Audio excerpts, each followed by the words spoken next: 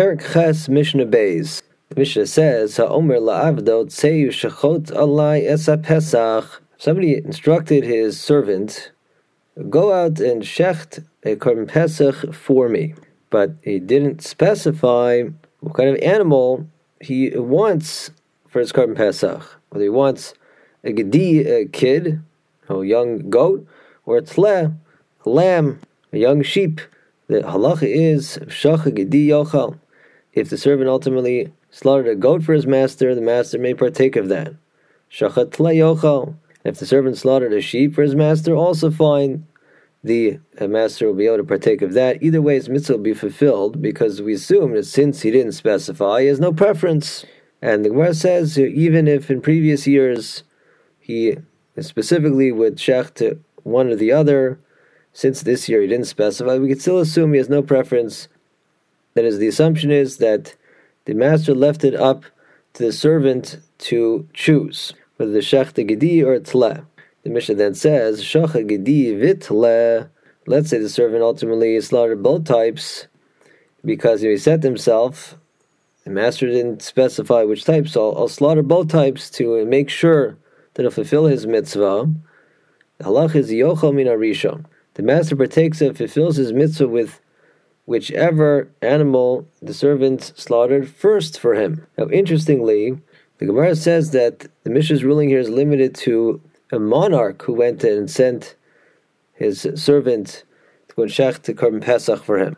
That since, of course, a king or a queen lacks for nothing, the assumption is that that king or queen had no preference whatsoever, and therefore whichever one the servant slaughters first will be the valid one.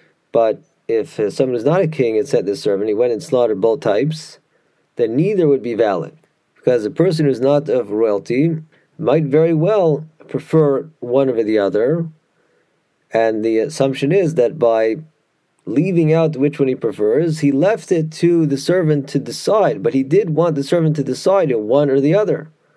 Here, the servant he thought he was being more conservative, doing it this way, but actually it's indecision on his part. He didn't choose one or the other, he slaughtered both. Therefore, we would say he failed in his mission, and neither slaughtering is valid. The Mishnah discusses, what if shachach ma'amar l'rabo? The master did specify either gedi or tle, they want either a goat or a lamb, but the servant has now forgotten which the master had specified.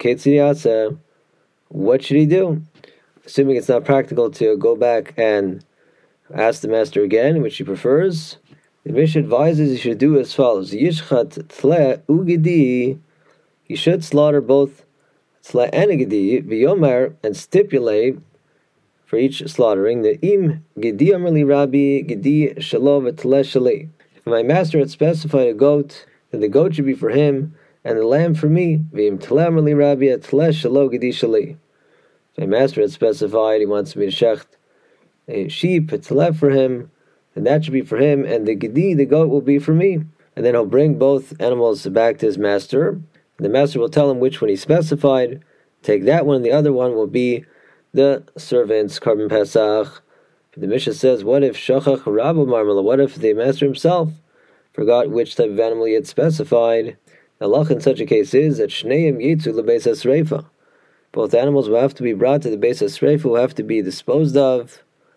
Neither party may eat that as his korban Pesach, because of course we don't know which is his korban Pesach.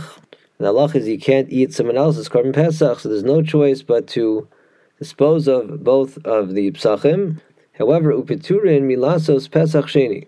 Both parties need not bring and make up korban Pesach sheni a month later, because the fact is that a korban was offered for both of them. Regarding the actual eating of the korban, we're unable to allow either one to eat because of the uncertainty, but we do know that a korban was offered for both of them, so they fulfilled their basic mitzvah.